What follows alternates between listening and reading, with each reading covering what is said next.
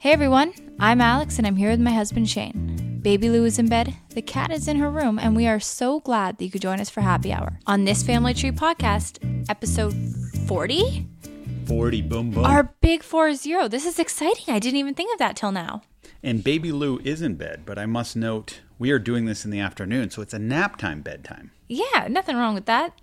Nothing wrong with it. It's just weird for me to be doing this intro at this time for some reason. I don't know why. No, I get it. And we are doing that because I am just getting more and more pregnant and more tired. And my brain is starting to shut off at nighttime, which makes it really hard to podcast. But I want to get into who our guests are going to be tonight because this is very exciting. First off, we have Valeria Lipovetsky. She is a social media icon out of Toronto who I started following pretty much as soon as I got pregnant. She's into fashion. What defines an icon? She is... Well, you can't go throwing around icon if you don't know what it means, Alex. Okay. I was just curious. I'm not saying she's not an icon. I just want to know what an icon is and the definition of it. Well, I think that if you are in Toronto and if you are a mom, if you're not a mom, if you're a woman between the ages of 20 and 35, you're going to know who she is just because she has such a presence online in this like Toronto female community, right? She's a businesswoman. She is a really famous YouTuber, and she's kind of translated that into Instagram. I really like her. I was looking at, like, obviously I'm not indoctrinated into this world until recently, so I just learned about her. But from all the research I did for this interview, I really grew to like her. Well, she's so much fun. And there are a few other, Toronto-based mom bloggers or just bloggers in general that I started following when I became pregnant that I just kind of fell off of because, it wasn't like super enjoyable content. But Valeria, her posts always bring a smile to my face because she actually teaches you so much too. That's what I love about it. Like from hair to skincare routines, and she talks about parenting. And after we did this interview, I actually saw a video of her meeting her father for the first time. I didn't know that existed. I know, and I had wished I had seen it before the interview, but I guess I just got to deep dive more in the future, Mm-hmm. No, she's a very interesting woman and an incredibly powerful woman as well. Okay, and then we have Australian prodigy, essentially, musician Ben Lee.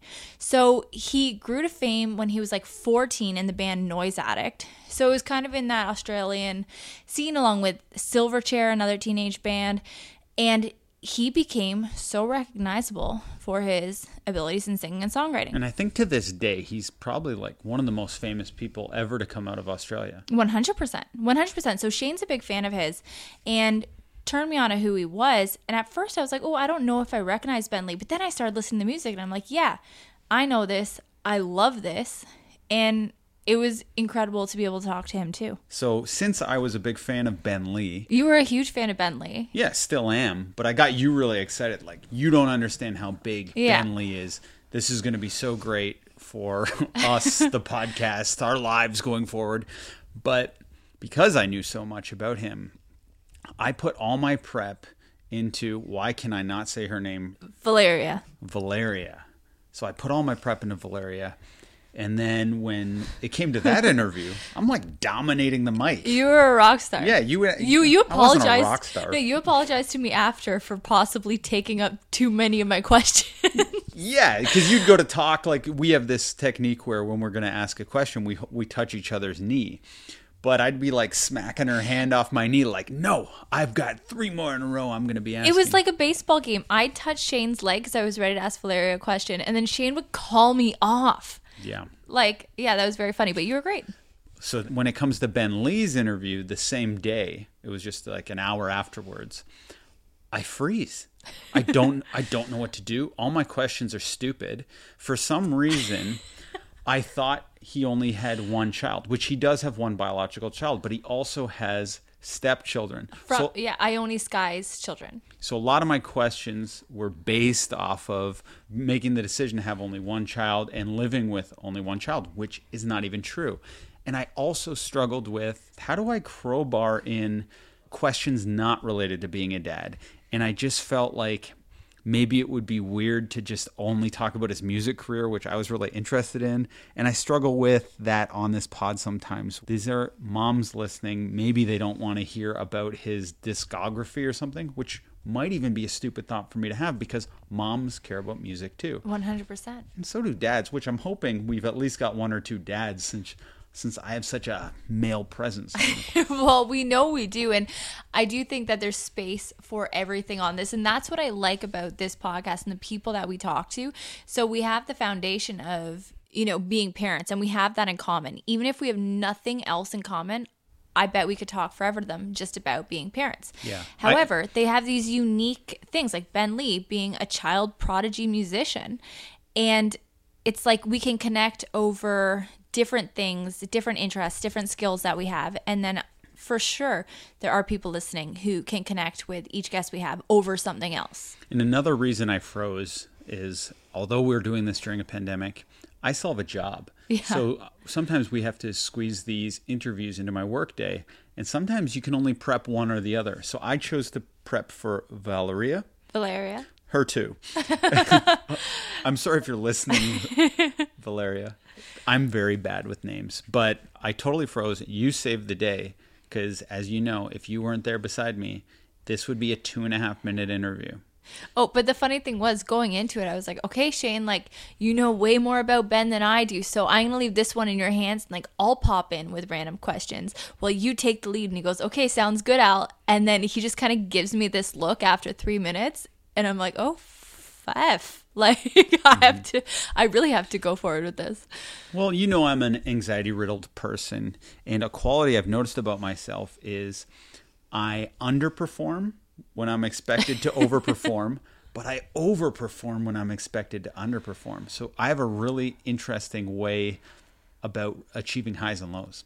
No, I like that. That's all right. Well, we can work with it. We can make sure everything goes well. But really great interviews, and we are so excited for you to hear them. And I just want to say that both of these interviews were conducted before the murder of George Floyd. So if you're wondering why we're not even mentioning it at all, I'm not saying we necessarily would have, but it wasn't even an option. So keep that in mind. Now let's get into the part of the podcast where we talk about our day-to-day lives, which is pretty depressing lately, I guess, if you've been watching the news.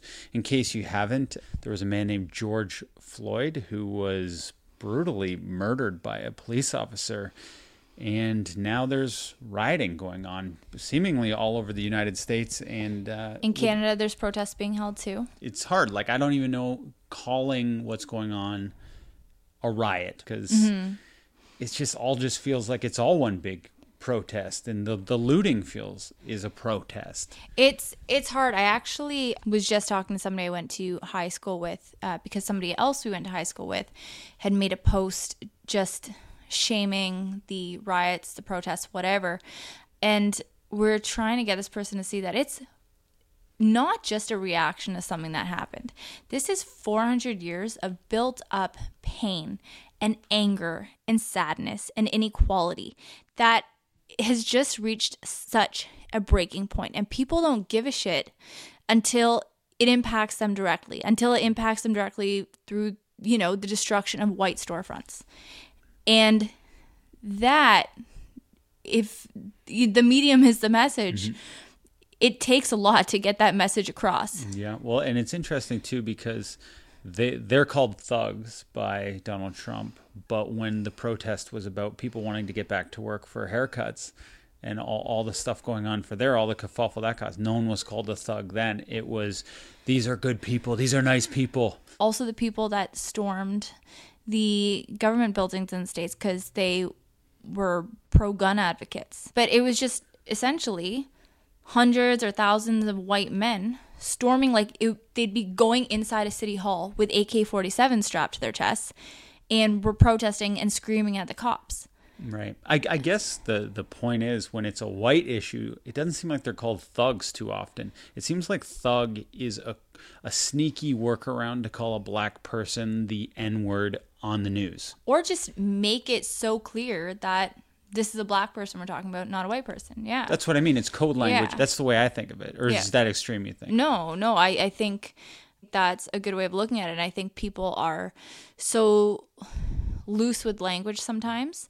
And I don't think that Trump was being loose with language when he used it. I think that was very intentional, and I think he knew exactly what he was doing, which is then hard because how many young people are reading that? How many people are reading that and thinking, oh, yeah, they are thugs. That's a great word to use. You and I were walking around today, and we saw some black people. Oh, man. Yeah. And it felt weird to make eye contact. Like, I'm feeling like not guilty. That's the wrong word, but it's closer to ashamed to be associated with these people and like to be a visible majority who is responsible for this. Who is, and you and I have talked about this throughout the week, who's not doing enough, right? And I think that's a part of... Well, my problem is I don't do anything typically, and my big excuse is always I don't have the right words, which I don't, because I'm so ignorant that I don't even know what to say. So I'm like, rather than say anything wrong, I might as well just be completely silent. Yeah. Case in point, you were doing a post today, and you were like, can I say black mamas? Because, you know, in the pregnancy community, you always refer to women as mamas.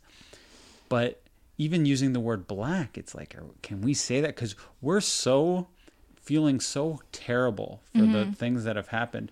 We don't want to say one little word out of line. Even calling them the race that they are feels bad. Like when I say, we saw 2 black guys today, that feels icky to me because of everything that's gone on. Yeah. You know what I mean? Yeah, I think a lot of that for you comes from, and for me too, because... Well, you were asking me if you could say that. Well, because like before Shane and I and Lucy were all walking together, it was just Lou and I, and we passed a black woman and her child on the same walking path, said hi and kept going.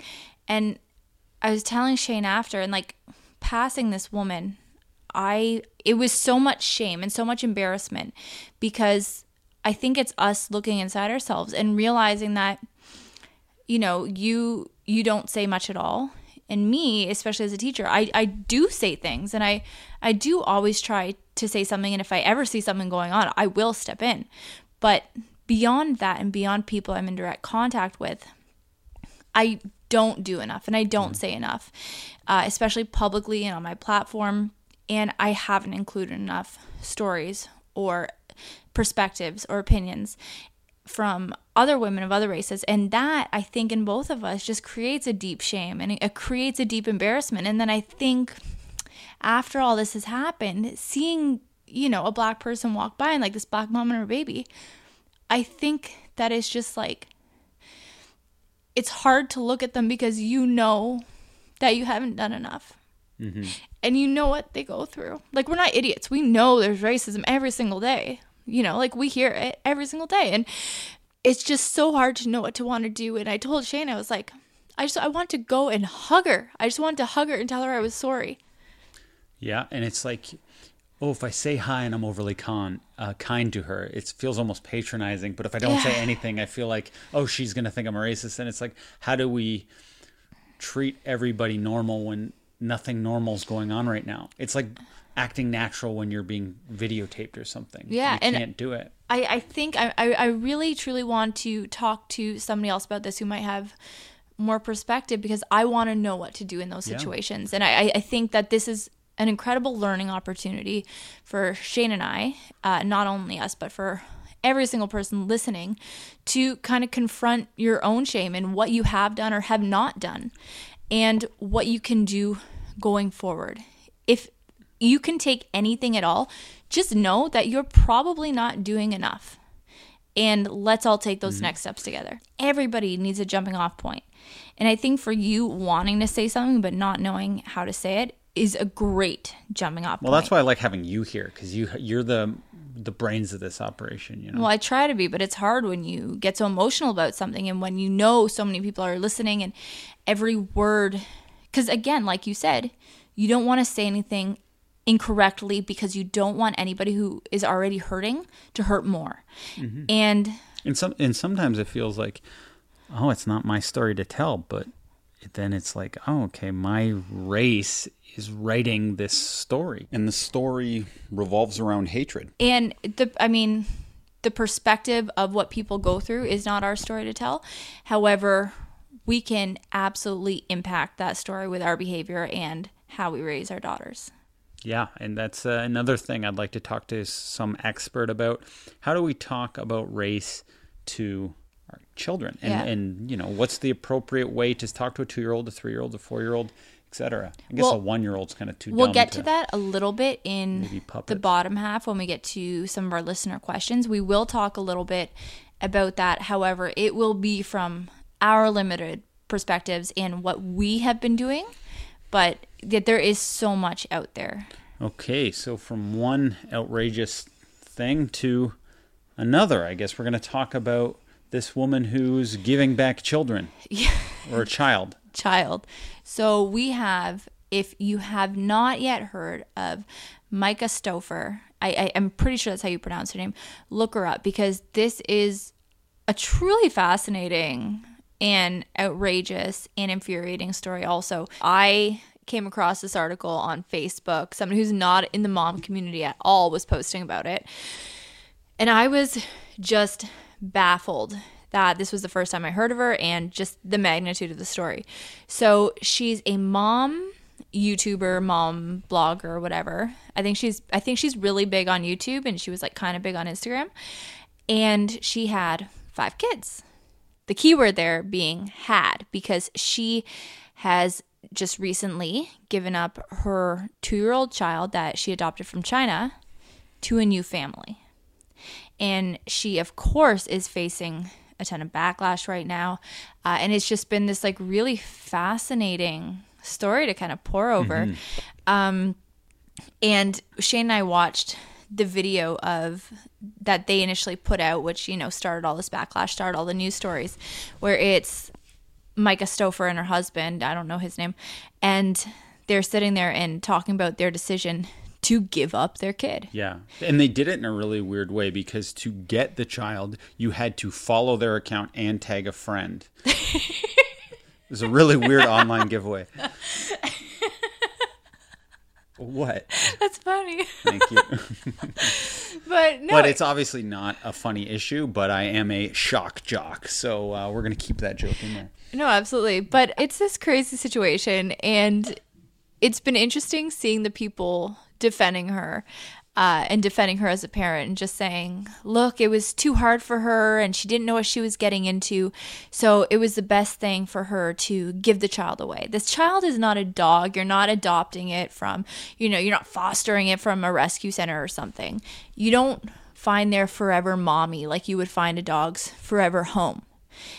As a parent, and this is a thing with adoption, like I know Shane and I were looking into adoption just as a way, and I've talked about this before on the podcast, to kind of help me heal from my miscarriage and, be okay with having another possible terminated pregnancy. So I was looking into adoption, and truly, especially in Canada, from what we saw available, you are signing up for kids to adopt a child with potentially really difficult disabilities or exceptionalities to deal with. And that is what you are taking on when you are becoming a parent.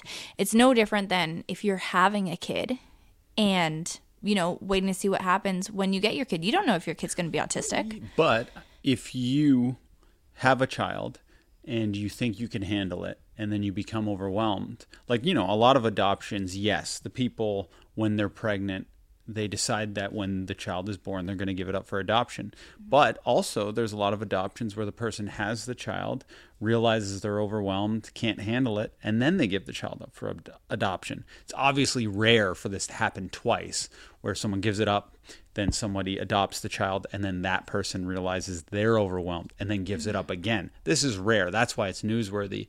But I think we have to respect the person almost in a way for making that insane decision to do that, because that's got to be so hard for you to admit, I'm overwhelmed, I can't provide this kid with the care it needs. I'm going to publicly admit, because I'm a public YouTube figure, is very popular, I'm going to admit that this child I've been using in my videos, in my Instagram, I'm going to give it up to a family that can properly care for the child. I think that has got to be insanely difficult and admirable in a way. And she's getting so much backlash. I will admit, I do not like, something about this woman is unlikable. I don't know why, but the decision she made is brave in a way. Shane, the thing is, what isn't brave and what kind of shows her true colors in this is that she had another kid after. Okay, so she had 5 kids total. Yeah. She had the Chinese adopted kid who was, I think, 4 years old now, and she recently had a newborn baby. If you are becoming overwhelmed, you make the choice not to have another child, and you take measures to make sure that you are not going to have another child, because a newborn baby is so hard to take care of. Just one. But then put that with 4 other biological kids and 1 adopted kid. There's no way. So if she was truly having a rough time, she should have taken precautions to ensure that she didn't have another child, I would assume, and then tried to provide for this kid. From the research I did, they're a really well-off family. They have lots of help and nannies and things like that. Take a step back from social media. Take a step back from whatever. I think their bread and butter is social media. It doesn't matter. I know parents that have stopped their jobs entirely, whether your job is social media, whether you're a lawyer, whether you're whatever, to provide for their kids. Because if you're making the choice, and it's not like she accidentally got pregnant and had the kid. She went out of her way, went through this huge process, went through psychological evaluations to adopt a kid. She knew what she was getting into, in a sense. From what they said they didn't know. They said they were misled on the problems with Yeah, but the child. with autism, you don't know the issues that you're going to face until the kid is around too, which is when they said the problem started happening. So let's say these people miscalculated and they didn't do their due diligence.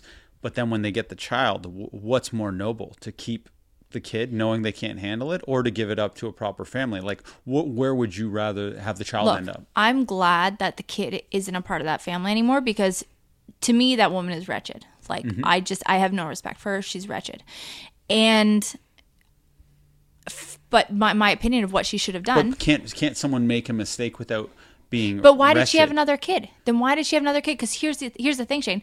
Her new baby, who knows what's going to, come out down the line, is still very young. She could, approach problems of this child having autism or severe learning disabilities or something by the time this kid is 2. Is she going to give this kid away? I highly doubt it. I know, and it's hard to admit that there is sometimes a difference the way parents view a biological child than an adopted kid, because you're supposed to say this kid's the same. It's yours. This kid, yeah, and that's kind of the promise you make when you adopt a child is I'm going to love this child as if it's my own. But some people, they miscalculate that presupposed feeling that they may be expected to have, that they thought they definitely would have, and then all of a sudden they realize they're not having it.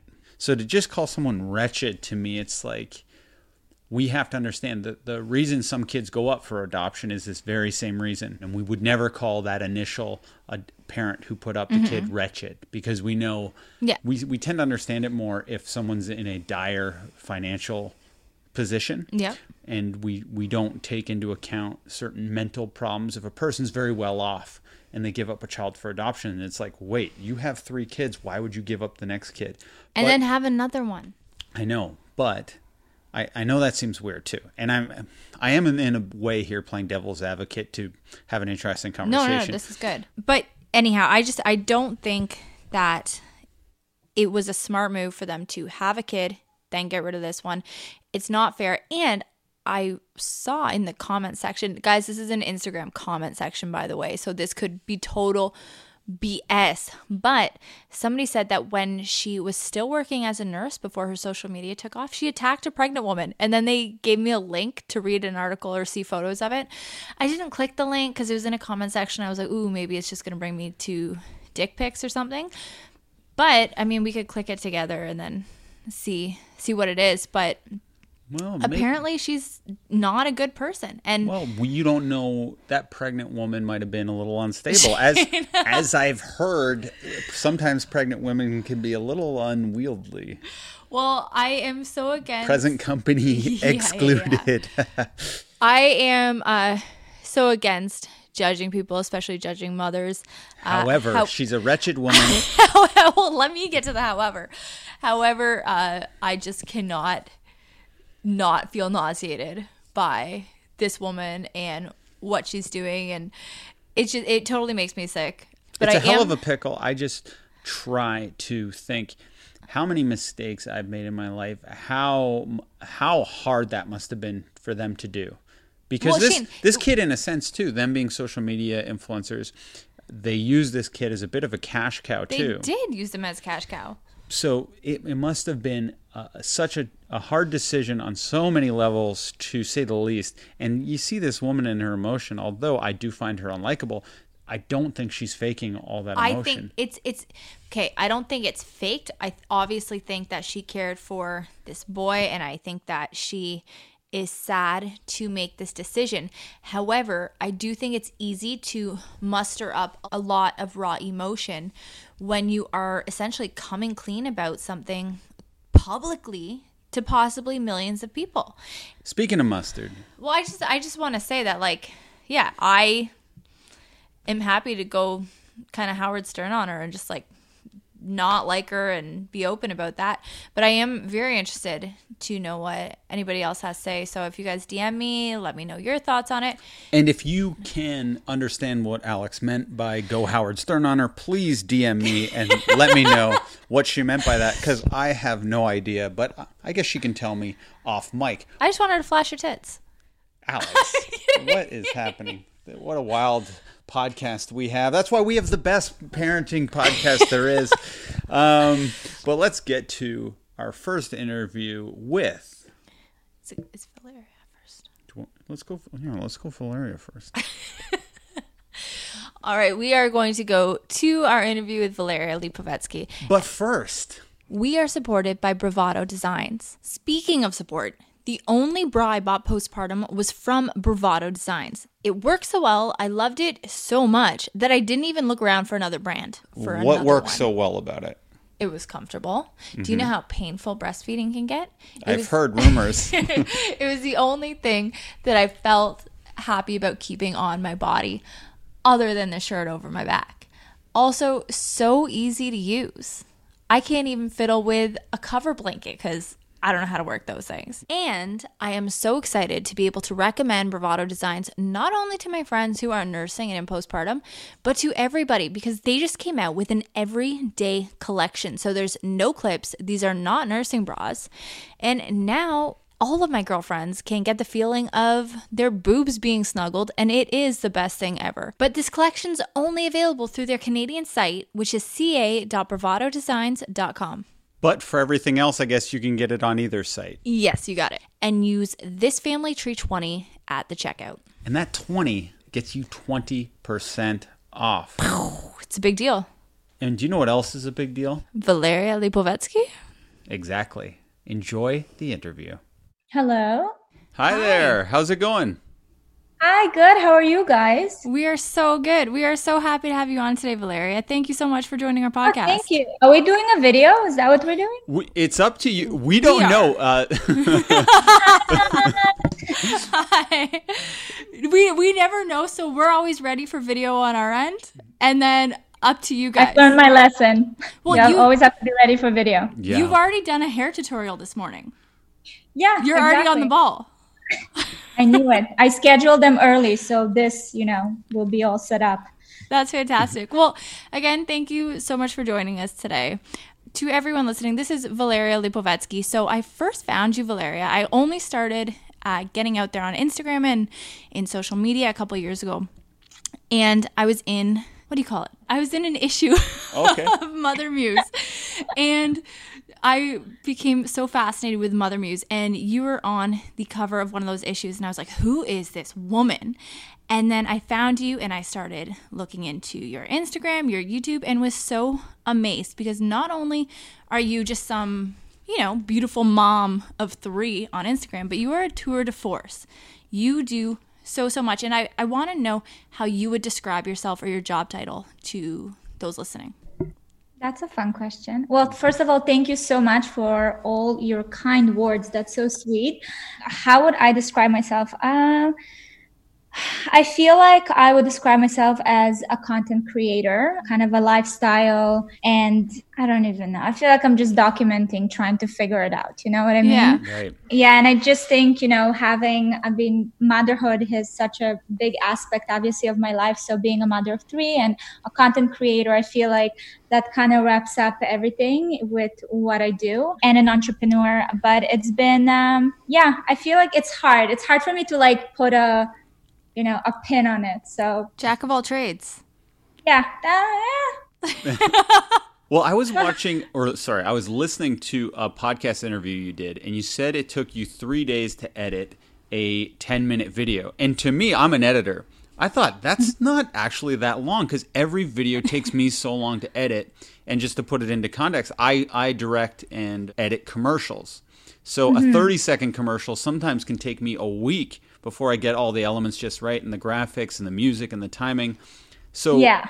You're doing so much content. How do you manage all the editing and shooting and planning that goes into it? And you're a mom of 3 at 28 years old. Well, thank you, 29. 29. Oh, sorry. But okay, first I wanted to mention that when I said that I'm editing, it takes me 3 days to edit a 10-minute video. The quality of that video is by no means even close to the 30-second commercial you might be working on. Right, yeah. And if you go back to the beginning of my content, you will see it's very cringeworthy, but that was my beginning and I'm very proud of it.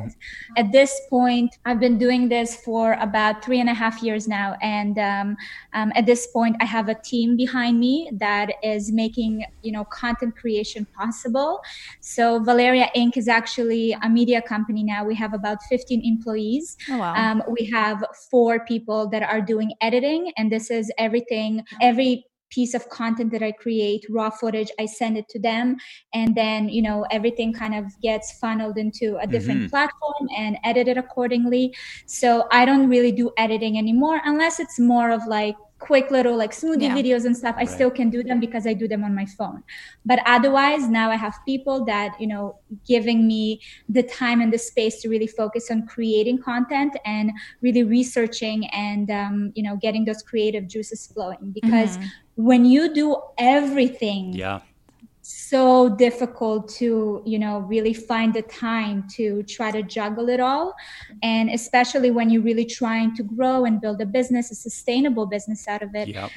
And obviously then you raising kids and have a family, that's a whole other business on its own. No kidding. So I feel like from, once I've decided and I looked at this opportunity as something that I see myself doing for the long run and just really focusing on building a sustainable business, I really realized that I need to focus on my strength and I have to surround myself with people that, have their strengths that are my weaknesses. Right. And that's kind of the winning formula for me. And that's how we grew to be a company of about 15 people now. Yeah, speaking of that growth, so you said your first video was cringeworthy, but it must have had something that just people really gravitated towards, because your growth was so quick and so big so soon.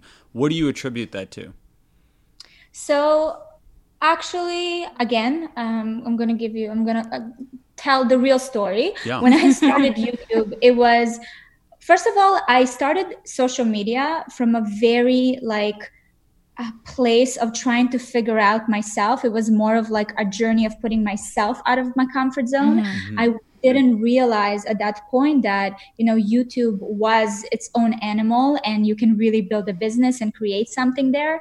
I thought that it was literally, cat videos and music videos. So when I started going into YouTube and finding all these creators, I was like, wow, that's interesting. So at that point, I was kind of in a fork on my road, because I just finished my nutrition studies and I thought that I'm going to open a practice and see people. And I've realized that it didn't really satisfy kind of, my need to put information out there and to help people. And that's what brought me on YouTube. So when I started YouTube, I actually started with recipe videos that no one cared about, by the way. Yeah. I had 10 views. And it was, but again, for me, it wasn't like, oh, let me, get a big audience. It was more like, okay, I have to, build that courage, and I have to build my, get over my insecurities of my language and my accent and my grammar, and just really put myself out there. And once I started doing that, YouTube is a great platform because it has algorithm that kind of pushes you to people that don't know you. Yeah. And that's how they get, you get introduced to them. So I did get a little bit of traction. Like when I say a little bit, maybe 50 people watch my videos. But to me, it was like 50 strangers watching amazing. My weird ass videos. That is so interesting. So I think that at that point, I was like, okay, I got to keep doing it. And then my husband came up to me. He's like, listen, I love your recipes. They're great. But you're also, you're a girl. You come from fashion. You've been around beauty your whole life. Why don't you do something that, has kind of a bigger audience too? Why don't you try beauty? And that's when it started. So when I started doing makeup tutorials, which again, are so awkward. I'm putting an eyeshadow for 40 minutes, one eyeshadow for 40 minutes. That's when I started getting traction. And that's when I was like, okay, I got to keep experimenting. I got to start bringing more subjects, things that are, kind of decide where my pillars are, and start bringing different content and see what catches. Right. I think because I was open-minded and I was open to experimenting, and I wasn't set on being like, no, this is my brand. I only do nutrition. Yeah. Because of that, and consistency, that's how kind of I grew fast, I feel. So going from those early stages of kind of figuring yourself out to now Valeria Inc., which is huge, and like you employ 15 people, that's insane. So how many hours a week do you find that you're putting into that? Because not only do you do all the social media aspects, but you have Leia by Valeria, right? The jewelry line. So how many hours a week are you putting into everything? For us, I feel like we're very focused on the content because we understand that the content is really right now what drives everything. And Leia is definitely a passion project. And right now we're looking for kind of an e-commerce person, again, to find someone that is capable and understands the grand vision that we have and can come in and start running Leia. But Leia right now is a little bit on a pause. Like I'm not doing what I usually do when I'm really passionate about something. Yeah. Is that because of quarantine right now? Yeah, it's just very difficult. And, I don't like to do 50% of a project. I am like, I'm either doing it or we're not doing it. So right now it's kind of on a pause, and we're looking for the right team members for that, but and reinvesting in the company. But so I feel like for us, we know that, the most important thing is, as a content creator, is content. So we're putting everything towards that. So, at this point, the way I structure my schedule is I have schedule just like any job, kind of from 9 to 5. And I make sure that, my kids are busy during that time. It's obviously a little more flexible right now because we're at home. But I would say that I'm shooting 4 to 5 times during the week. And that's like, let's say today I did this live, and then I have you guys, which is such a nice little, break between like just me and my camera. Yeah. Then I'm going to go in and shoot about 3 other pieces of content that are short form. And then the rest is research.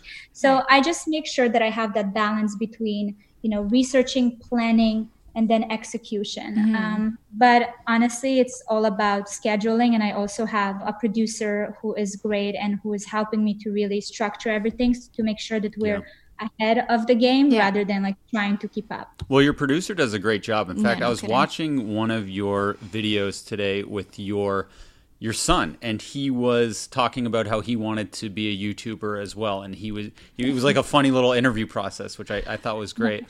But I think about this all the time because I'm in video creation and I'm a director for a living. I'm hoping one day my daughter is into video production, but I'm trying to find that balance of how do I make her screen time not so crazy that she has no attention span, but not limit it so much that she's not even into the medium. Like, how do you do that? Honestly, I don't have the answer for you. You know what? I think that for us, what we do at home in general is we really involve the children in our business. Like we talk about our business and about all these things around them. And sometimes like even Jake has kind of more, my eldest has a little more inclination towards it because he's more like of the creative type from what I see right now. So he kind of picks up on this and he'll sometimes come up and be like, so how's the video doing? How's the CPM? Like, he catches, they understand. Yeah. And I think that for him, because he sees both the kind of fun aspect of it when we go out and we shoot and we do fun things and we shoot it. And then he also sees kind of the behind the scenes. He sees like the result, if that makes sense, right? Like when he came up and presented us this business plan, he's like, this is what I'm going to do. I'm going to shoot myself playing games and then I'm going to do whatever schoolwork. And then people are going to watch me because I'm not going to say any bad words. So, like for him, it all kind of clicked from all directions. So he actually typed all that out for real? That business plan? He did. He typed. He had a template though, like obviously he didn't do all the points, whatever. He did a template. And I mean, also there's like kind of the autocorrect thing. So there, a lot of the spelling is cleaned out, but yeah, he was like, he had a whole, a full thing going, but it's him specifically that just kind of saw all these different aspects of it and something grabbed him. Yeah. But he's still like all the other kids. Like he has this game. I don't know if you guys heard of it. It's called Roblox. No, we are like, so like our daughter's 2, so we know nothing about games. Okay, so there's this game now. It's literally just like the man of my existence. Like I don't even know how to make it disappear. My kids are obsessed with it. It's basically like The Sims, but in a more like not as sophisticated, if that makes sense. Right. So my kids are just like sitting and playing and living in a virtual world, and now they're obsessed with it. So, they do get addicted, and obviously us as parents, it's our job kind of to be in tune with what's happening and when it's time to stop. So, but it's always this like game of push and pull, how much to expose, how much to. But at the end of the day, for me, the most important thing is to really teach them how to use social media and the internet rather than trying to keep them away from it. Yeah. Because it's not going anywhere. Yeah. And I don't want my kids to be behind and feel weird once they're going to go out there and be like, oh, there's all these things. Yeah. So many job opportunities. It's a tricky opportunities. balance. And I'm always wondering, when is the time to join Instagram? I'm sure, but when my daughter's old enough, Instagram won't even be a thing. It'll be TikTok or the new application. But when is an okay time for a child to join these applications where it's not totally inappropriately early, but it's also not so late where they're feeling left behind? I mean, I feel like I can just talk from my personal point of view, but I by no means have an understanding of the full scope of, what's happening with psychology and kids and technology. And I feel like no one really knows. We keep hearing all these things and there's new research coming out all the time. But my kids are not on Instagram. Well, I found out that Gary opened Instagram accounts for them, but they're private. No one uses them. Yeah, I saw that. But I do let them do TikTok because to me, I see, the benefit of them being creative and learning how to edit videos and coming up with like different concepts and skits. So to me, that's a benefit enough to give them to use it, but it's private. So it's not an open account. And I think that, right now I monitor everything and they can't do anything without our approval. So they're too young, in my opinion. My son is 7. But I don't know when it's weird because it changes all the time. Like with cell phones, right? I remember kids used to get cell phones when they were like 14. I got my cell phone, I was like 14. Yeah, same. And now like my kids already have cell phones. It's crazy. Yeah. Yeah, because grandma bought them. She thought it was crazy. But it's crazy what they expect to, but you're so right about it being such a good medium for them to be able to learn creativity and, learn how to direct themselves, time manage, because then regardless of what they get into, they can bring those skills to so many things. And one thing I was really interested in asking you, so your husband Gary works for Valeria Inc. And unless things have changed, the last I heard was that you guys both work in creative together.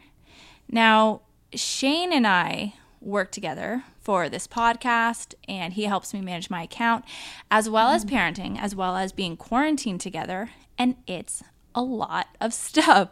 So I was wondering from your perspective, because we get it every day, the pros and cons of working so closely with your spouse. So Gary officially kind of moved into Valeria Inc. I would say probably a year and a half, 2 years ago. And that's when, we saw a big opportunity, and he kind of has a lot of the business and knowledge from an experience that I don't have. And I really wanted to make sure that I focus on creative.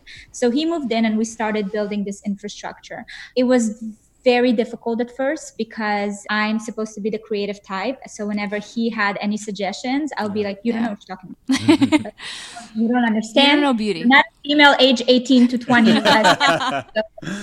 So it was always this kind of, we always butt heads. But I feel like slowly we realized, now I feel like we're in a good place because we've realized where is each person kind of has their strengths. So Gary really started moving away from being so much in the creative, but whenever he has suggestions, he will go to a team member that's part of the creative team, right? And then kind of like suggest something, and then we as a creative team can talk about it. That started just being much easier for me and for him to communicate also.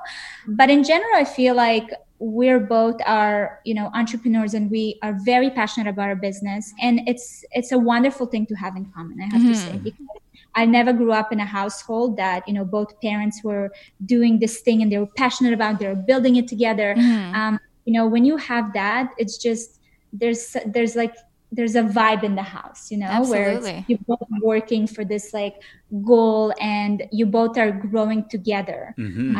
So I think that that's a huge positive, and I love that the kids see us collaborating, discussing, different, partnerships and ideas and developments, and I enjoyed that. The cons, of course, you get on each other's nerves and you want to just like. But I feel like, again, when you're constantly faced with these kind of arguments, you learn to communicate better. And I think that's where, I don't know if our marriage would have gone to this point this fast if it wasn't for us working together every day, because it really put us into this like fast course of like figuring out ways to handle each other, how to communicate better, and just being open and honest. What do you mean this point this fast? What do you mean by that? I think the first 10 years of a marriage is like you don't really know each other. So especially if there's kids in the mix as well, right? It's like you move from being this like, even if you traveled and you've been together for a while, this is you as like two young people, pre-kids, and then you bring kids to the mix, and we change. Like every year I'm a different person. He's a different person. And I feel like sometimes it's so easy to get distracted by all these things that are going around, if it's career and kids and your own self-evolution, that you kind of lose that connection. So I think that, because we are so, like, our lives are very much integrated together, if it's the business and kids and everything, we're very much like growing together. He knows what I'm going through at all points. Like when I'm stressed, he understands where it's from and how, we both can sit and talk about it. Where, there are relationships that unless you really, really work on communication, a wife or a husband comes home and they're stressed and they're like, they don't want to talk about it with their partner. So their partner doesn't really know what's happening, what's going on. Or if they do share, they're like, oh, you don't understand. You don't know how this works. So I feel like this has really been, we've been married for about 9 years now. Oh, congratulations. Yeah. That's Thank exciting. you. In July. You think July? We've been married for 4 years this August, together for 5.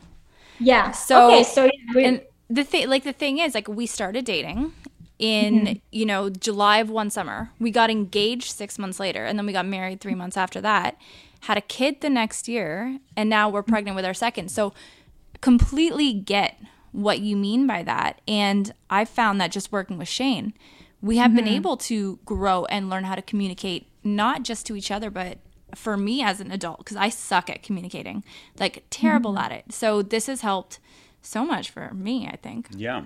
So you got married at 20?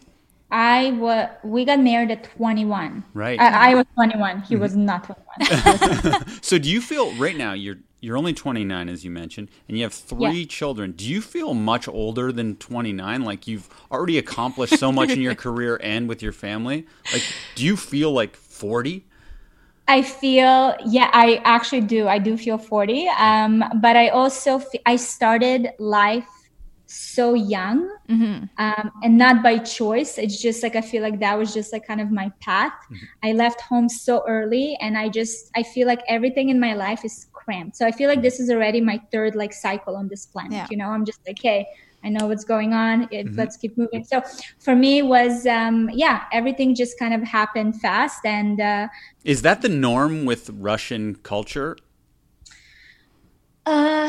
I mean, it was the norm, and not just with Russian culture. I feel like in general, Middle Eastern, like in general, people used to get married and have kids much younger. My mom had me at 19. Yeah.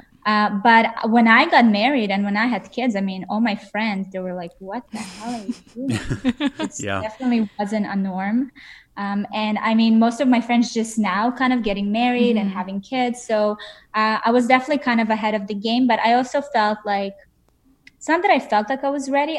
I knew that when I met Gary, I knew that this is it. Absolutely. So it prompted the next 10 years of my life. I have a question about time, because I find creatively, when I'm working on a creative project and I work in the creative field and then my side hustle is a creative job, time goes by so much faster and it's so much more fun and addicting and difficult in a way that I sometimes forget that, I also have to be a parent and I need to shut off, and I can forget to do that because I can get caught in an edit for 10 hours longer than I'm assuming. Before I know it, it's midnight and I haven't spent enough time with my daughter. I'm wondering, how do you find the time to shut off, and how do you do that? Yeah, you know what? I'll tell you something that I used to believe in the word balance. I used to think that there's this thing, you find it and you just do it every single day, and this is it. You have balance for the rest of your life. And it took me a lot of like really frustrating, a lot of tears, a lot of moments of just like, I can't do this, to realize that the balance is constantly shifting and constantly moving. And every day my balance looks different. So on days where I'm completely immersed in my job and I absolutely can't, take myself away, I let myself do it. I don't do the guilt. I don't do any of that. I really let myself get consumed by it. And I can tell Gary, and that's another great thing, when you have a partner that understands what you do, I can be like, you know what, Gary, today, like I'm in the zone. Like I need my day to just get it done. And he'll let me, and he understands it. And then the next day I'll know that, you know what, maybe this morning it's going to be a little lighter and I'm going to hang out with the kids.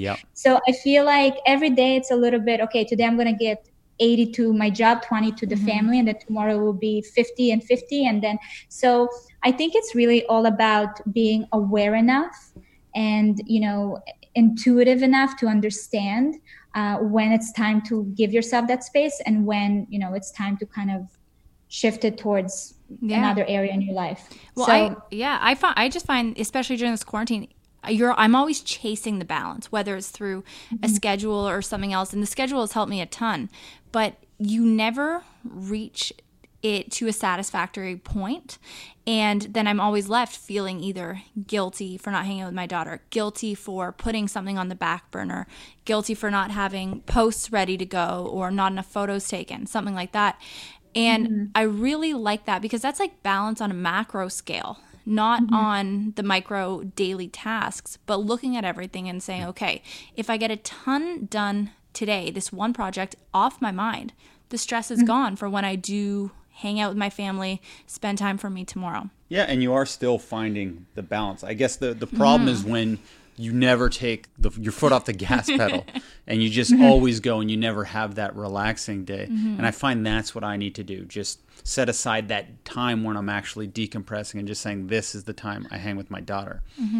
Yeah. I feel like sometimes, that's how I was before quarantine. I would say I was on autopilot. I was just like, get it done. And it took me, this to happen, to slow down and to have that day or a week or 2 weeks to starting to reflect and being like, okay, I have no idea what I did in the last 6 months of my life. I was just running.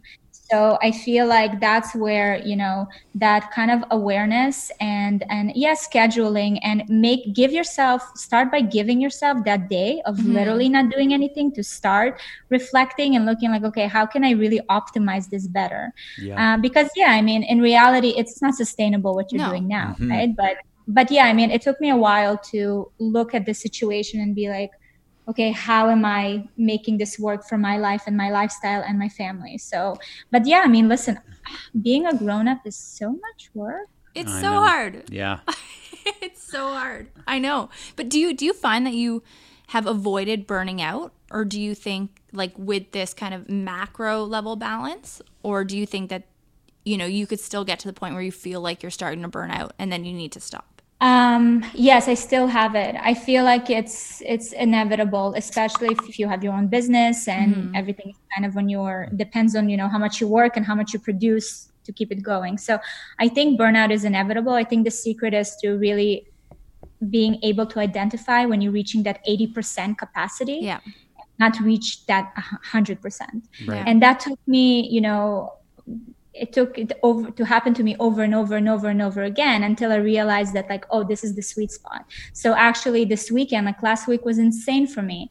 And I told my team, I was like, I produced enough content. I'm like, you can schedule it out and I'm off the grid. And this weekend I did nothing. My phone was upstairs and I was just outside. I was reading, I was doing nothing.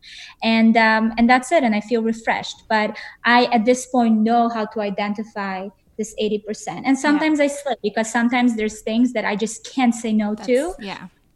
But then, the universe teaches me once again that I just need to go back to what I know to do. Exactly. No, Valeria, there's just one more question I want to ask. I've heard you speaking a lot about, like, in former interviews and things like that, the importance of coming out of your comfort zone. And I think that can be applied not just to creative work, but to parenthood, just for yourself.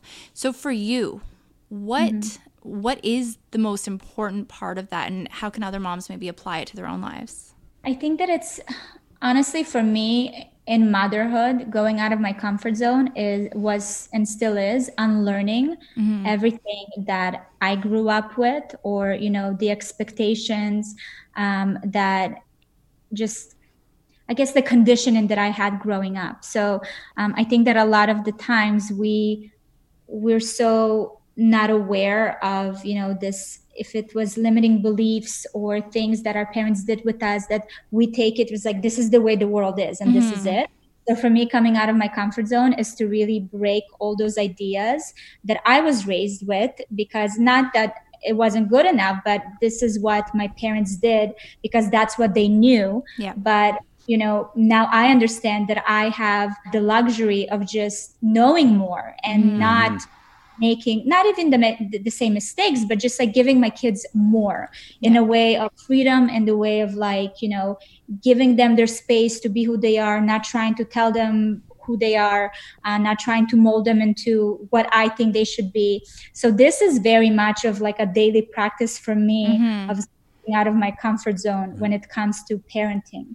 Yeah. So I feel like, I don't know, whatever makes you feel like, is this the right way? Is this not? Am I ruining them? Am I messing them up? That's, a constant kind of daily ritual that I do with myself. Yeah. But I would say that that's kind of that. No, that's great. And I think we do all mess them up to a degree. But it's just, 100%. What degree is that going to be if they're, loving people, if they're kind, if they're doing what they love, then I think that we are doing the best that we can. And I just have one more question quickly. I was just, because I was watching your video and you were saying how you were going to be sad when the quarantine is over. And obviously some people are dying to get back. And I'm more in the camp like you are, where I'm like, I'm going to be missing this home time and this kind of things I've developed, new habits and new ways of doing things I've realized. Like I've realized I might not need to go into my office 5 days a week. Is there anything that you are going to, any habits you've developed now that you're going to establish moving forward when we're out of quarantine? I honestly haven't thought that far, because I secretly hope that, no, I'm not even going to say it out loud. I definitely want I know what you mean. Yeah. Yeah, this is not a good place to be at. Like, obviously, in the world, I want everyone to go back to work, to be able to, earn Except a living for and us. everything. Yes, but I think it's just, I don't know. I love the fact that even though I'm busy and I'm working, the fact that my kids know that I'm upstairs, and if they have this like completely useless story to tell me, they can just like barge in and tell me that. Like, I honestly have never valued it as much as I value it today. And I don't know how I'll be able to maintain that. I think that for me, right now, I don't know. I feel like maybe the one thing that I'll do is not go to the office every single day, but have maybe twice a week where I'm working from home and just doing this. Well, you're the boss. You get to make the rules, so that's good for you.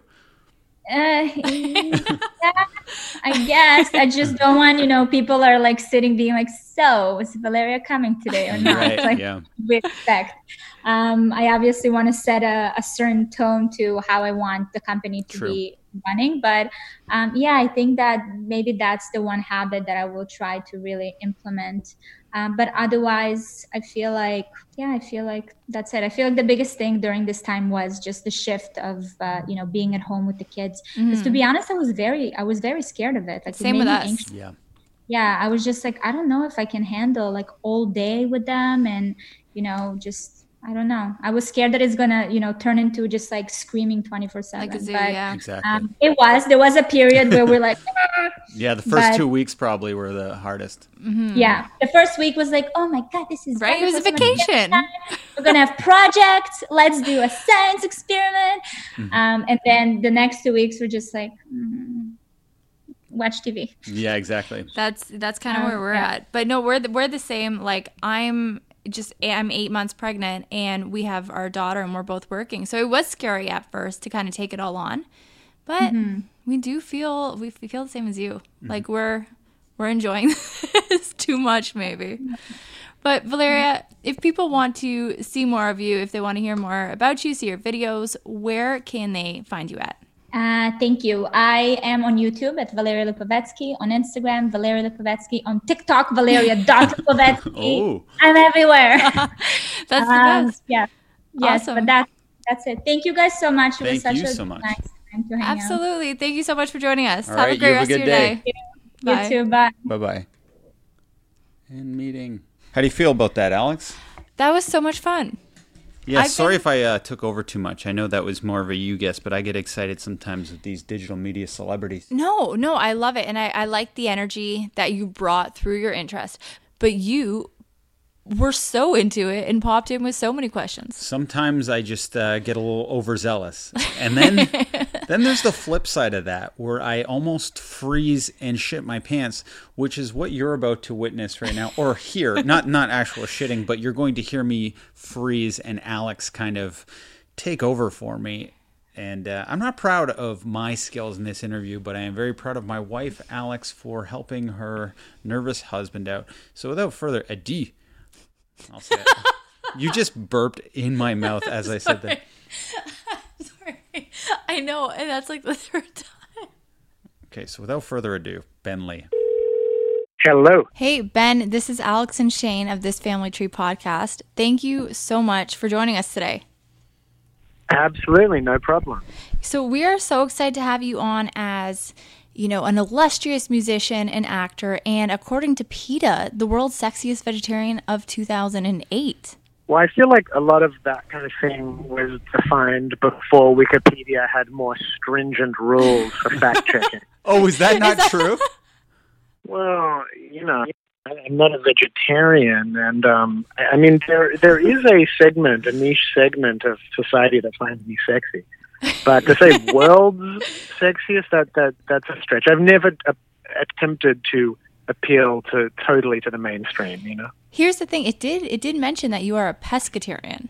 Is that true? I'm flexible, it's always shifted, my diet and my attitude about that stuff. Well, there goes the rest of my interview questions. This was mostly a PETA interview, darn.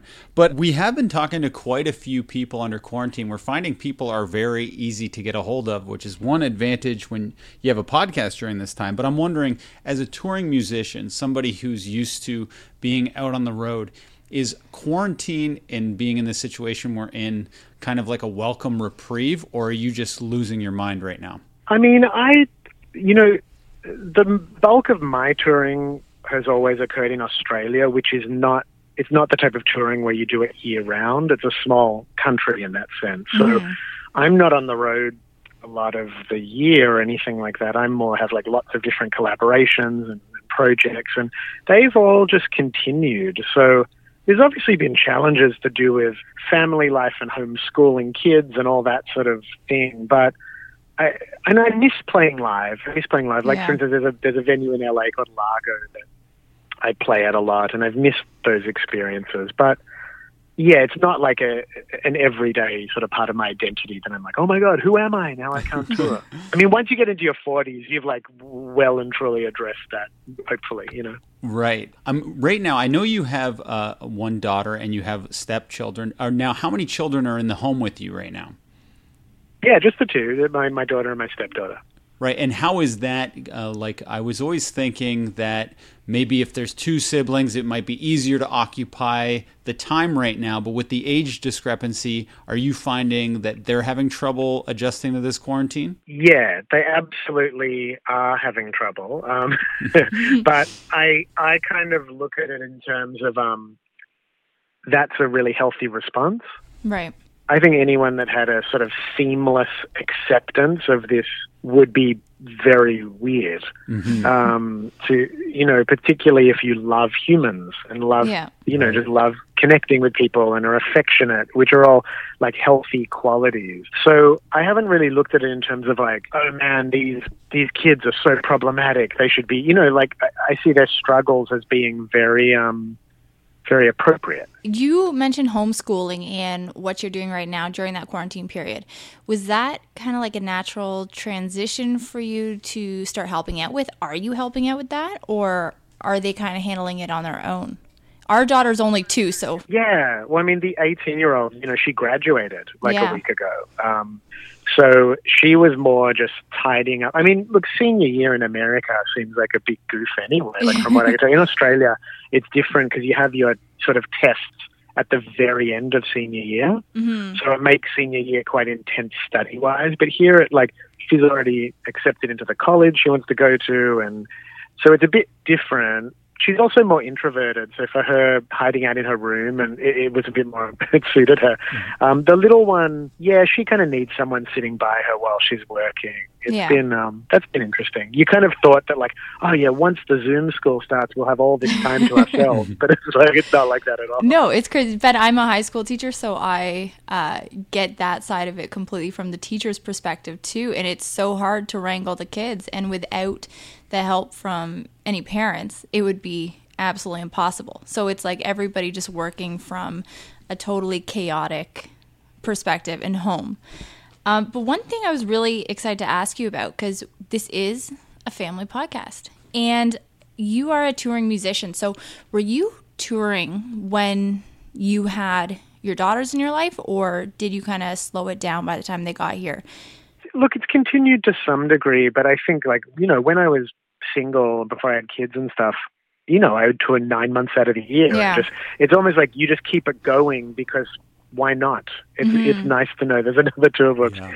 But I think also my interest became, a lot more to do with I didn't really like I love playing live, but I didn't like the sort of limitations in terms of my time that focusing on touring would bring, and I started doing more like writing and collabs and producing and scoring TV and all different types of I just see it as like creating sort of all musical experiences. Just being a creator of those is sort of what I really love, and I find that if I'm on tour too much, aside from just being homesick for my family, it boxes me in a little bit, Like I like to be able to just answer the phone when there's like an interesting call and say, yeah, I'll meet you right now. Let's do something. There's a certain freedom in my lifestyle creatively that's really enjoyable. Does it ever come when you get the opportunity to tour since having your kids and having your family, is it ever kind of a relief to go and take that time for yourself and do what you love and be around new people? Yeah, well, it certainly has become more like, they've been more like writing retreats when I go on tour now. Like, I just stay in the hotel room and I write, because that uninterrupted quiet time and zone out time, it's like you don't get that as much as a parent. I would love that. Yeah, so for me, it's been less about like meeting new people as it has been about just uninterrupted time to sort of zone out and create. Right. And you work with Josh Radnor. Now, I understand that you met him on the set of How I Met Your Mother. Yeah, that's true. That's how you met your Radnor. Yes, Right. that's true. Yeah, they used a song of mine in an episode, and the creators invited me down because I liked the show. And we met that day, and he'd happened to have some songs of mine on his iPod at that time, and we bonded. And so you guys became fast friends, and you've been in a music partnership for the past 3 years. Yeah, something about that, maybe a little longer even. Yeah, it's been a developing thing. I think with collaborations, they're very mysterious, because sometimes they have like a hot moment where like the vibe is there and the creativity, and then it disappears. And other times it's a longer unfolding. And this has been, we've now made 2 albums together, and it's cool. Like, it's kind of fun seeing where it's going. And you were a solo artist for so long. Is that challenging to move into kind of sharing the ball a little bit more with a duo? Yeah, well, I think about like 5 years ago, I started realizing that it's almost like the pressure, and not even the pressure, but the amount of control you can exercise as a solo artist, it was almost becoming boring to me. And I started kind of seeking out these experiences with very strong personalities. And like, I did collaborations with Lena Dunham, and I wrote a musical with the author Tom Robbins, and worked with Jill Sobule and Daniel Johnston. And none of these people are wallflowers, and none of them are very like compromising. These are like strong artistic individuals. And for me, and Josh similarly, and for me, it almost felt like it was balancing out my creative sort of muscles, Right. that I would learn how to, because it's like by the time I got to 35, I don't mean mastered in the sense of like my work's perfect, but I mean, I knew that if I had an idea, I could execute it and finish it. Whereas for a lot of people, that's a big challenge they continue to work on. Because I started so young, 20 years into my career, I was like, okay, I can make an album. It's not write a song. It's not that hard for me. So I started like thinking, wow, I wonder if I can help lend my energy and lend my ideas to some other great thinkers and help them sort of facilitate what they want to do. Right. So you kind of have grown to enjoy the challenges. And I've been thinking a lot about the challenges while under quarantine, like the challenges of being a parent, the challenges of being a husband, because I am around my wife at all times. She's also my creative partner. So I've been thinking about the creative challenges of working with someone so close. Out of those 3 things, father, husband, and creative partner, which Josh is yours, what do you find the most challenging in this time? I think parenting is the most challenging. It's funny, just in the modern world, we're not used to being around the clock with our kids. Like, we begin to send them on a journey of independence from when they're, in stages, from when they're 5 years old or whatever it is. So we've all gotten a lot closer, but I certainly find that's the area where I get challenged the most, and where I lose my temper the most, and where, it's what I sort of I get confronted with the most. I read in an interview that you did that you are past the point of being afraid of what people think of you as an artist.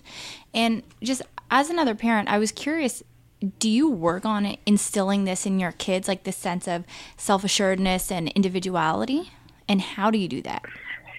Yeah, I mean, in some ways, I think the best lessons you learn from your parents are not the ones they verbalize to you, but what you see them doing. Yeah, absolutely. The integrity with how they live their life. So I don't talk about it that much. I just do it. Like, it was funny, like my daughter Goldie is really into this YouTube family from Australia called the Norris Nuts. And And the little boy in it, he likes to sing and rap and everything. And I only the other day was like, you should do a song with him. So I just reached out on Instagram. I was like, hey, if Biggie wants to do a punk song, I can help him with that. And Goldie was like totally in shock that I would just have the audacity to reach out to like.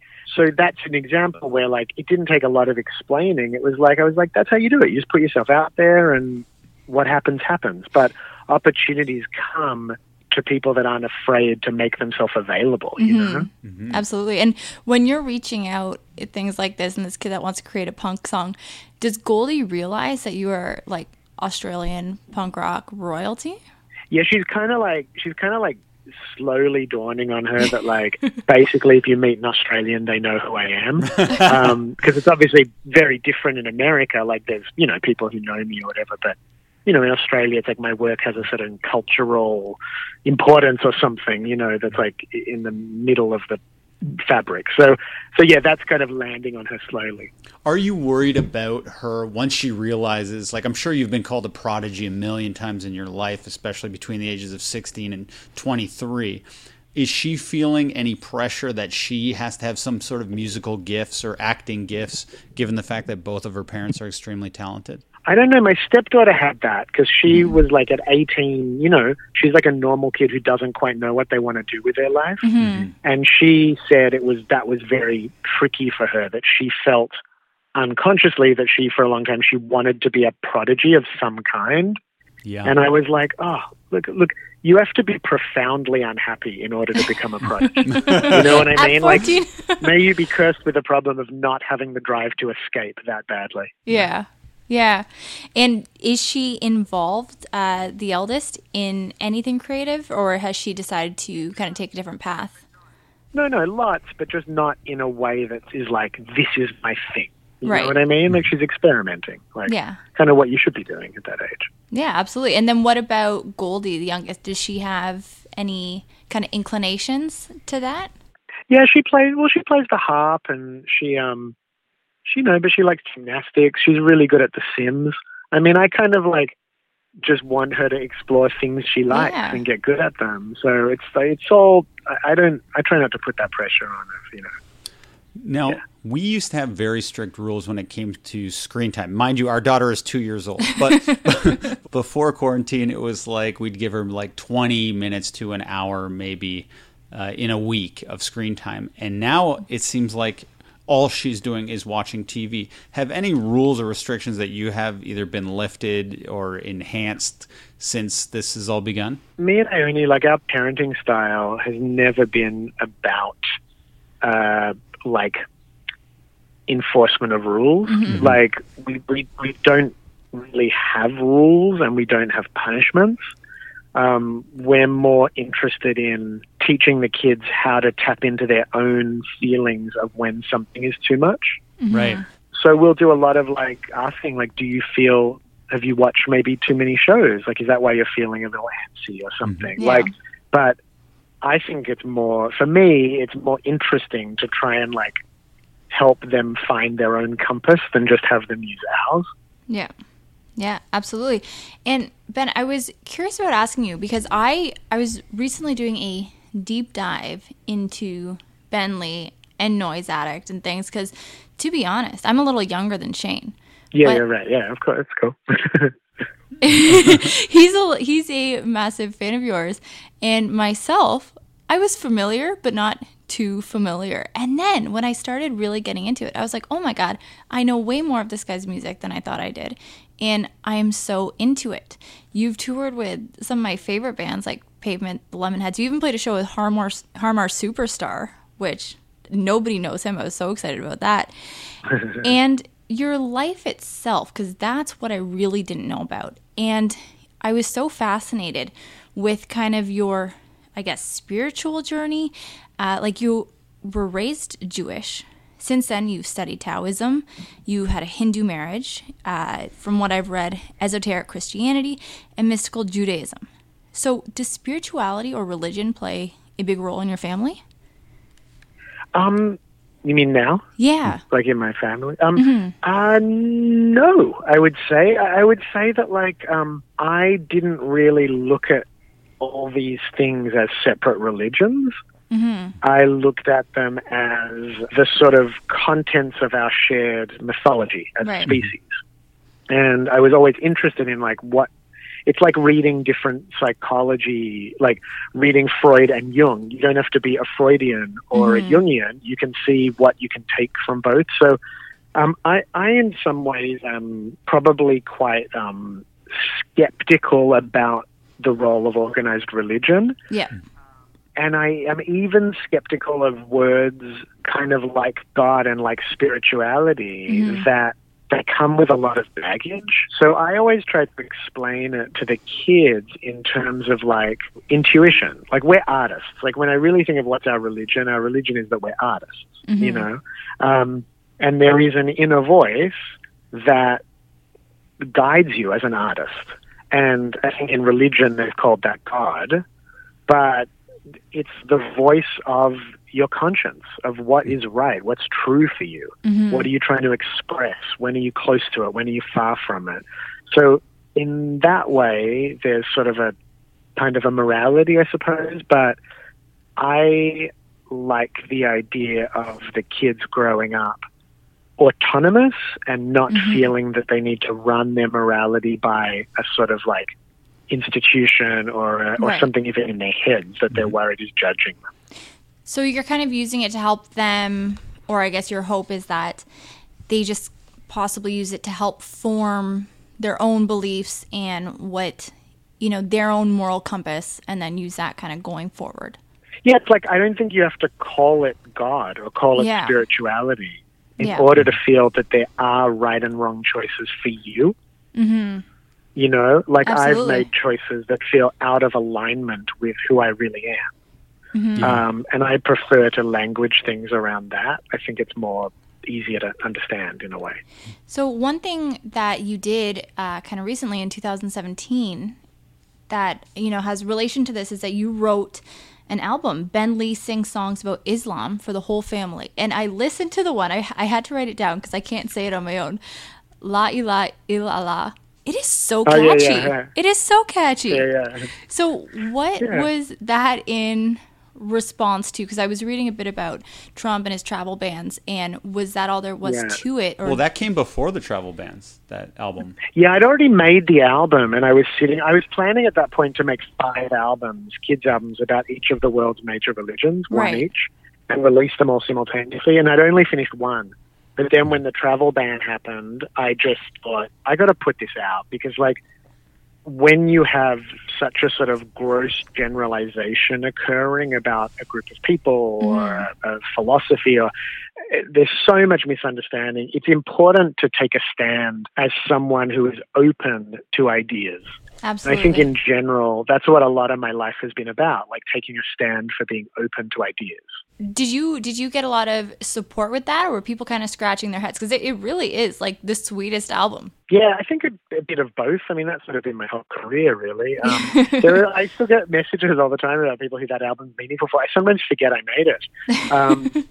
Because, you know, like I'm very like in the present with whatever I'm working on. Yeah. I'm just sort of, moving forward. So, but yeah, some people seem to resonate with that. Like, I know you had planned to do the 5 major religions, but did you ever get to the other 4, or were you like, the heat's too much on this one? No, I did a bit of writing and I've got into recording some of them, but I just sort of, in a way, lost interest because I sort of thought the idea has done what it had to do. And Ben, so Shane and I are creative people. Shane is a commercial producer and director, and we host this podcast together as well as other things in the parenting world. So would you have any advice to other creative people who happen to be parents and kind of balancing their own creativity and their own drive with having to be there for their kids and maybe having to, you know, kind of tone things down in order to, or not tone things down in order to keep a family going? Yeah, I mean, it's an ongoing, it's like, you know, I heard someone once say, go for depth over balance. So like whatever it is you're doing, acknowledge that you probably won't be able to get in balance. Like if you're working, you're ignoring the kids. If you're with the kids, you're ignoring your work. But go for depth and be present in whatever it is you're doing. Yeah. make it a deep experience. Because sometimes, like for, say, songwriting, you can write a song that will change your life and career in half an hour. So that's half an hour very well spent if you are deep in that experience for that half an hour. And similarly with parenting, you can have an experience with your kid that opens up a lot of things, you know. So I think that maybe is the only advice I can offer. No, and I think that's fantastic advice, because so many times and so much of the time we are just, you know, doing one thing that we have to do, whether it is for work or spending time with our kids, which we also want to do, but our mind is elsewhere on whatever we're not focusing on. So I think it's so important to realign kind of like that. But Ben, we are going to let you go, and we are so thankful that you were able to join us today. Where can people go and find you online? Oh, they can just find me on all my socials, Ben Lee Music. Ben Lee Music. Amazing. Yeah. Ben, again, thanks a ton. We hope you enjoy the rest of your day. Yes, thank you so much. See you guys. All right, bye, Ben. care. Thanks. Thank you. Sorry. Okay, so hopefully people enjoyed you asking those questions. Yeah, Shane, I wouldn't say that you left me out to dry per se, but I was put on the spot more than I thought I was going to be. I'm sorry, but let's move on, okay? All right, let's do it. Let's get to some listener questions. Do you guys ever get nervous about sharing your experiences publicly? I only get nervous that I might offend someone accidentally. Because me, myself, I don't get that embarrassed. I have a pretty good way of compartmentalizing things in the past and just ending it. And the second I kick this podcast out, it's almost like it never happened. I get nervous sometimes because we do talk a lot about, you know, personal things, personal issues.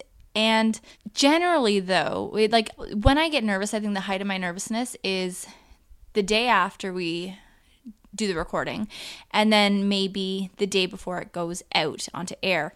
And after that, I feel really good about it. And again, the feedback is usually so positive of people appreciating us being so open and appreciating us talking about things that maybe they're having a hard time talking to people in their life about. So I don't know. It's giving me a little bit more confidence to, you know. And sometimes I like to think, what is there actually to be nervous about? Like, what am I nervous about? What am I scared? What's going to be revealed that I'm going to be so ashamed of? And I try to think that way when I'm talking or doing a podcast and just being as honest as possible. No. And that really helps with my nerves. Yeah, no, I think that's good. The next question we have, do you plan on doing a newborn/family photo shoot? We have been, girl, and if you check out one of our earlier podcasts with Ashley Klassen, she is a Toronto and Montreal-based photographer, she gives some tips on how to do a photo shoot at home. Because we're definitely not going to hire somebody to do a photo shoot for us because we're in quarantine, but we have been taking photos here and there, you know, just to keep them short for Lucy, as the baby bump gets bigger. And I think... Baby bunk? Did I say that? Baby bump. Baby bump gets bigger. And when Betty gets here, maybe we'll try to do a little photo shoot, but yeah, we'll see how it goes. But they're turning out nice from home. Yeah, we run a blog. Every day is a damn photo shoot. All right. So, question. Both my hubby and I eat meat. However, he wants to raise our toddler vegetarian. What do we do? That's a good question. Wait, why does he want to raise the toddler vegetarian if he himself is eating meat? Well, maybe because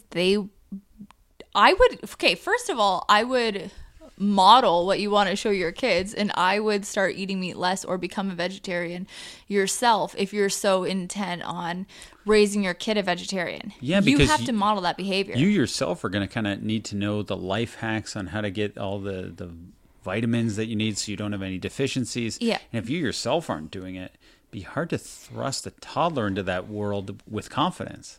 Yeah, 100%. You have to show them how to do it and why to do it. And if you want to raise your toddler vegetarian to like decrease their environmental footprint or something, then you need to do that too. Like you can't just get your kid to make up for... Yeah, no, but like you can't just get your kid to make up for the ways in which you feel guilty. You know what I mean? Like you have to kind of take a step to do it as well. We don't know the reasons why here, so I don't want to assume the reasons. But I will say, do the research like crazy. Try to follow it to. I would consult a nutritionist. Yeah, on 100%. this and really dig into learning all you can about it and go for it. But if you don't want to do it and your husband does, that is something that seriously needs to be discussed. And maybe your husband isn't prepared to actually follow it so strict, and once he realizes how hard it's going to be, maybe he won't want to. But I definitely think there needs to be like a pretty intense conversation about concessions, and if anyone's willing to make any, and if not, how strict and stringent you're going to follow this diet, because I think diet is pretty important to a newborn. Well, and I think a good place to start would maybe be just, slowly transitioning or testing out the waters. And a good place you can go to get some ideas would be on Instagram at Plant-Based Juniors. And they can help give you some ideas just to kind of incorporate, if you want to eat less meat and things, plant-based snacks for kids and meals for kids. Wouldn't it suck, though, if you raised your kid, your plan was, I never want my child to taste meat. Yeah. And you raise him from 0 to 12. And then he's like, I want to eat a burger. And then he eats one burger and becomes obsessed with burgers. You're like, I've wasted the first 12 years of my life.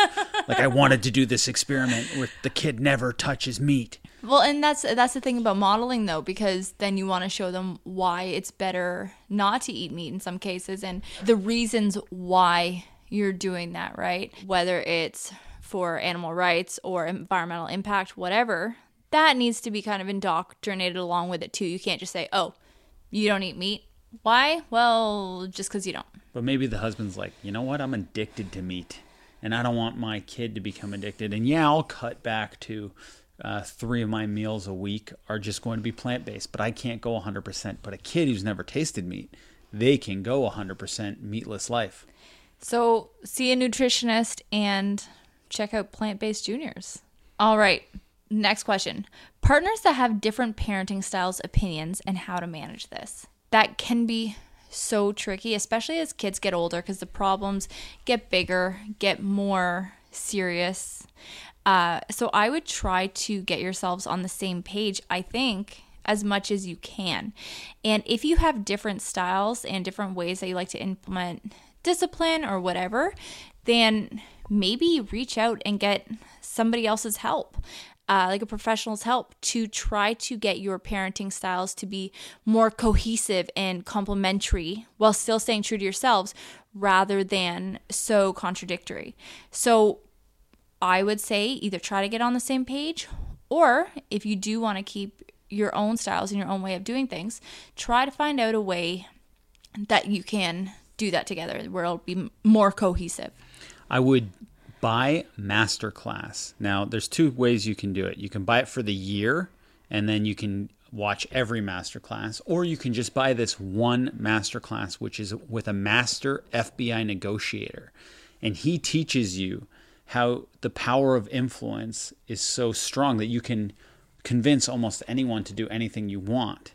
And once you have these skills, I think you'll be able to negotiate your way into figuring out an appropriate compromise where everyone's happy. Is that why you win every argument we have? Well, being right 100% of the time is also a life hack, but I can't recommend that to someone else. My husband, the genius.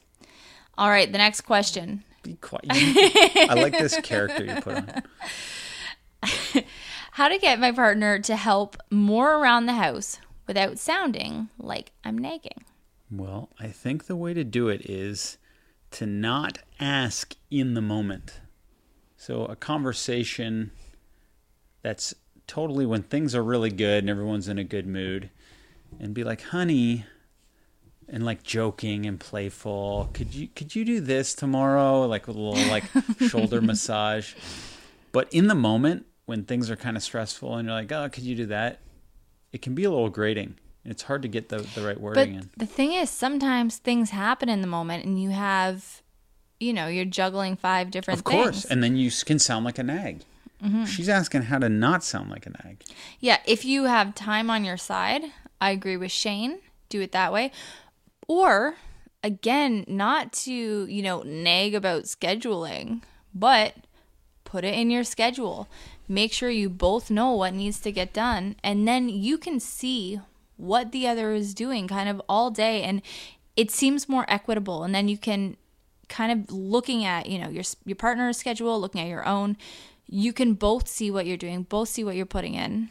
And scheduling is great, but scheduling is not always realistic for people. So another good trick is go to the washroom and send a text. And in the text, people read things in their own voice, and a text can sound nicer than the tonality of your voice. What if you have a really angry voice?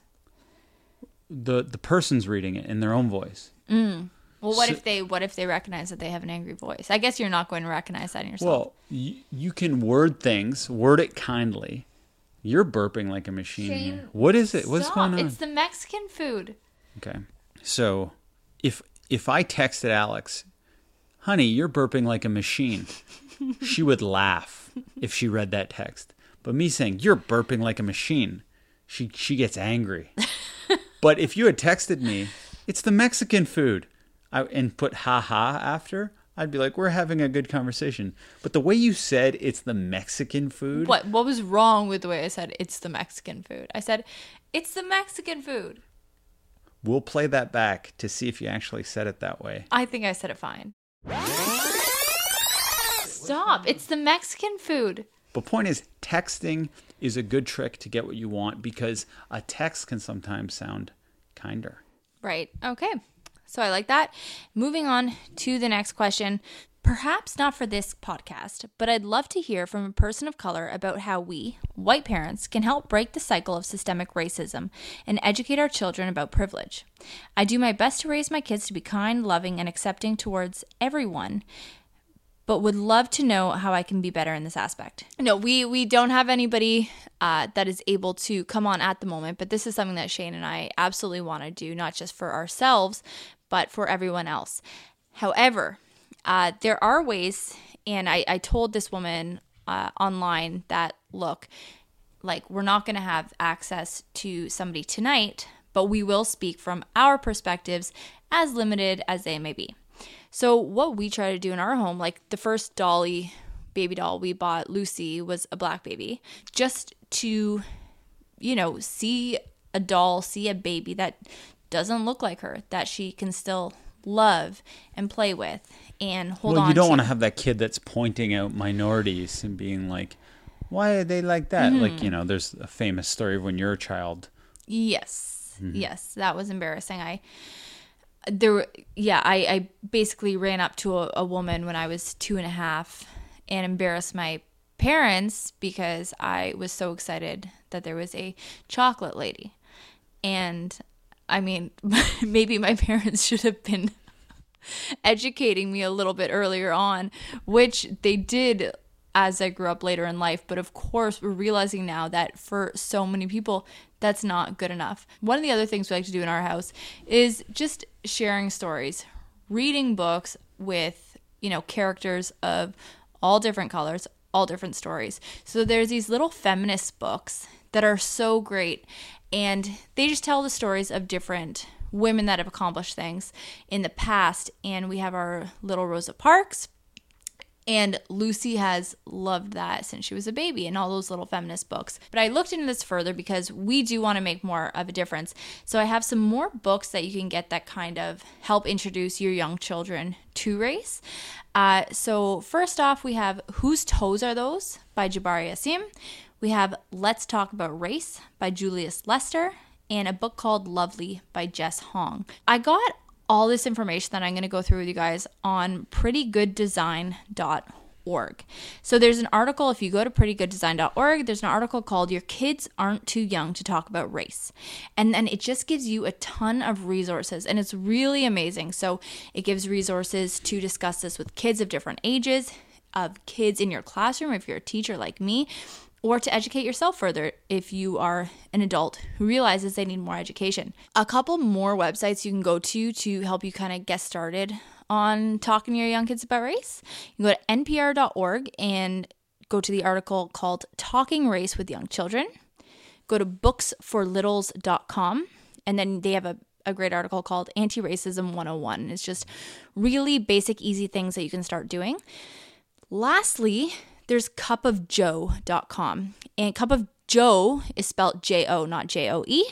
And then you can go to their article called Raising Race Conscious Children.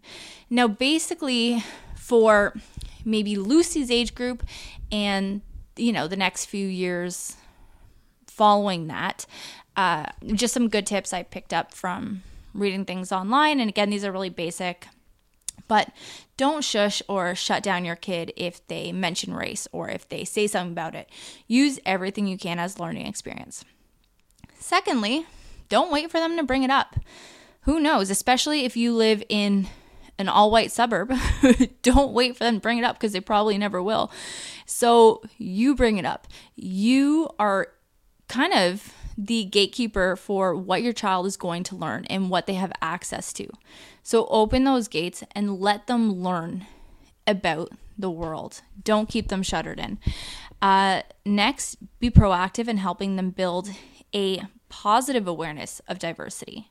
So make sure that they're not seeing images of, whether it's Middle Eastern people, Asian people, Black people, white people, only in one setting doing one thing.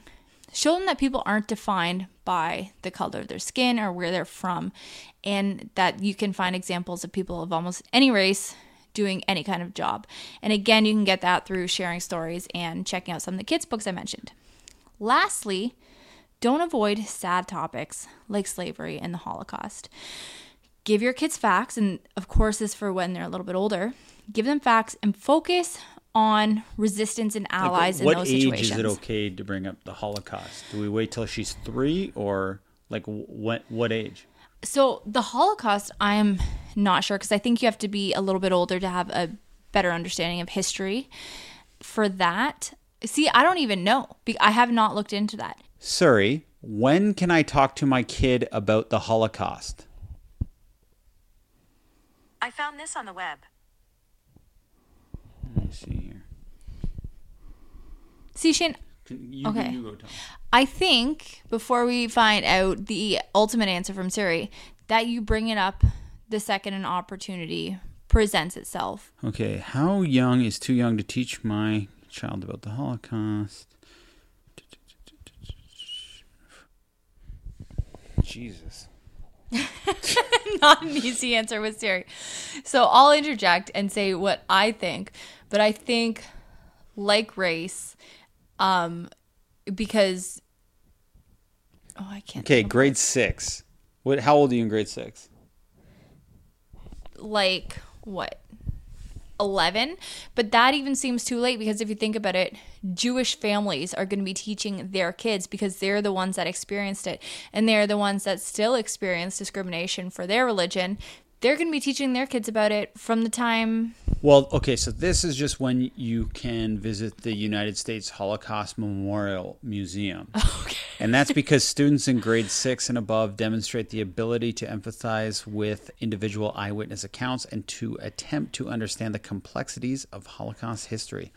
Yeah, so I think that, again, don't wait for opportunities to present themselves and start just bringing up topics like this when you can in age-appropriate ways. Just discuss these topics with them in an age-appropriate way. Like, I haven't even thought about talking to Lucy about the Holocaust yet, and I have not had to have that conversation with any young kids. But a few months ago, actually, I was reading books about slavery to a grade 1 class, and they weren't happy books, and I don't think that they need to be or that they should be. But it talked about slavery from a character that the kids could relate to as their age and shared that character's story. And a lot of the kids were sad at the end. And then we had to talk about why they were feeling sad and what was wrong with the situation in the storybook. I'm going to try to find out what that was called because it was a really great one. It may have been called like The Box or something like that. But it was really effective. And just talking to all those really little kids who are much younger than I usually teach, it impacted me so much after. And I came out of that day like incredibly emotional when I came home that night. So check out, again, prettygooddesign.org, and you will find a ton of resources to help you out. Last question. If you and Shane could live anywhere else in the world, where would it be and why? I love Hamilton. I love where we live. And I guess want to live in a similar size city. So our city has about 500,000 people, which is nice because it's still busy. You still get the feeling that you're in, you know, a bustling multicultural place without having like the craziness that is Toronto, which is a major city. So I don't know, Victoria, BC, Halifax, Nova Scotia. I'd love to give Portland a shot. Yeah, I could do Portland. All right. Yeah, just any city with a good vibe and not too many people, I think. Yeah, and I'm only really basing this on Portlandia and how interesting it seemed. Yeah, but we did like Halifax. Yeah, I really liked I could Halifax. totally settle down there. All right, what an episode. It was, and we do hope that you guys enjoyed. And thanks for sticking around for This Family Tree Podcast, Podcast episode episode 40. 40. Boom, boom.